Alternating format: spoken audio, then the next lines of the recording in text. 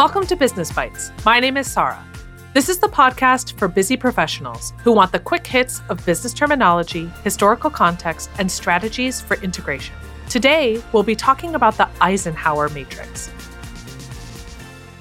The Eisenhower matrix was first brought into play by President Eisenhower in the United States as he was thinking about how we respond to and think about urgency and importance. It actually came up in one of his 1954 speeches. I have two kinds of problems, the urgent and the important. The urgent are not important, and the important are never urgent. You may have heard of this specific framework and instead have attributed it to Stephen Covey in his book of 7 Habits of Highly Effective People. He repackaged the Eisenhower matrix and built on it as a tool to prioritize time and tasks. Whether you've heard it as the Eisenhower matrix or Covey's matrix, it still has the same framework as we think about how to use it. It's a 2x2 matrix where we're ranking things as important or not important, as well as urgent and not urgent. This tool has 4 quadrants, and as we think through each of these areas, each of them has a different approach for us to be able to work on it. Starting in the upper left quadrant, if something is important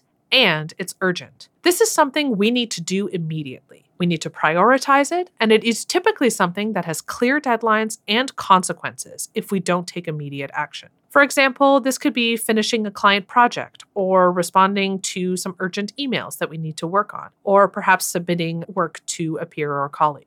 The next area I'd like to focus on is things that are important but not urgent. These are things that we need to schedule and plan for. These are activities that have not a clear deadline but bring us closer to our goals overall. Perhaps it's relationship building, strategic planning, networking, or professional development. We don't necessarily know when we need the benefits of these specific things. For example, if you're thinking about relationship development with other people in other departments of your organization, or even networking, you don't know when you will use those relationships, but it's important to make time for it. Let's next come to things that are urgent but not important. These are things that potentially we might need to delegate. For example, they don't need to be done by us per se, but they do need to be completed because there is some urgency around them. For example, there might be some scheduling things that we need to work on, perhaps responding to specific work, or addressing people's issues as they come. Typically, things that are not important and urgent, we can also label them as interruptions. Again,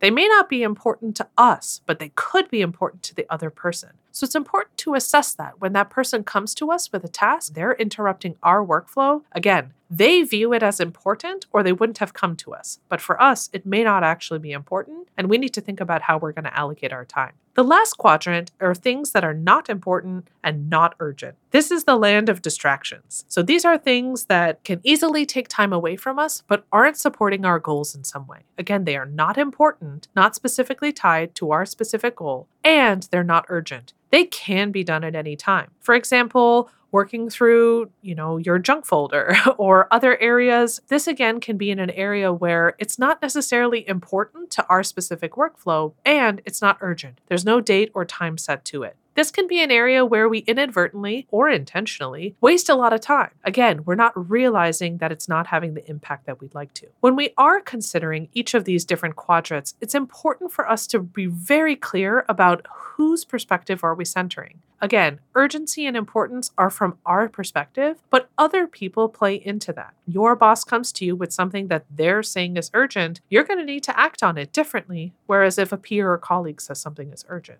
you're going to have to make that decision between things that are urgent and not urgent, as well as important or not important. As you're working through this matrix, I encourage you to think about how you're going to best use your time. What are things that are urgent for you? What are things that are important for you? And as you look at the tasks that have happened or occurred over the past week or month, take the time to categorize and understand where has your time been going and have you been accomplishing the goals that you'd like to. This simple activity, this simple exercise of reflecting on the past week or the past day can help you better understand how your time and/or tasks are fitting into your overall goals.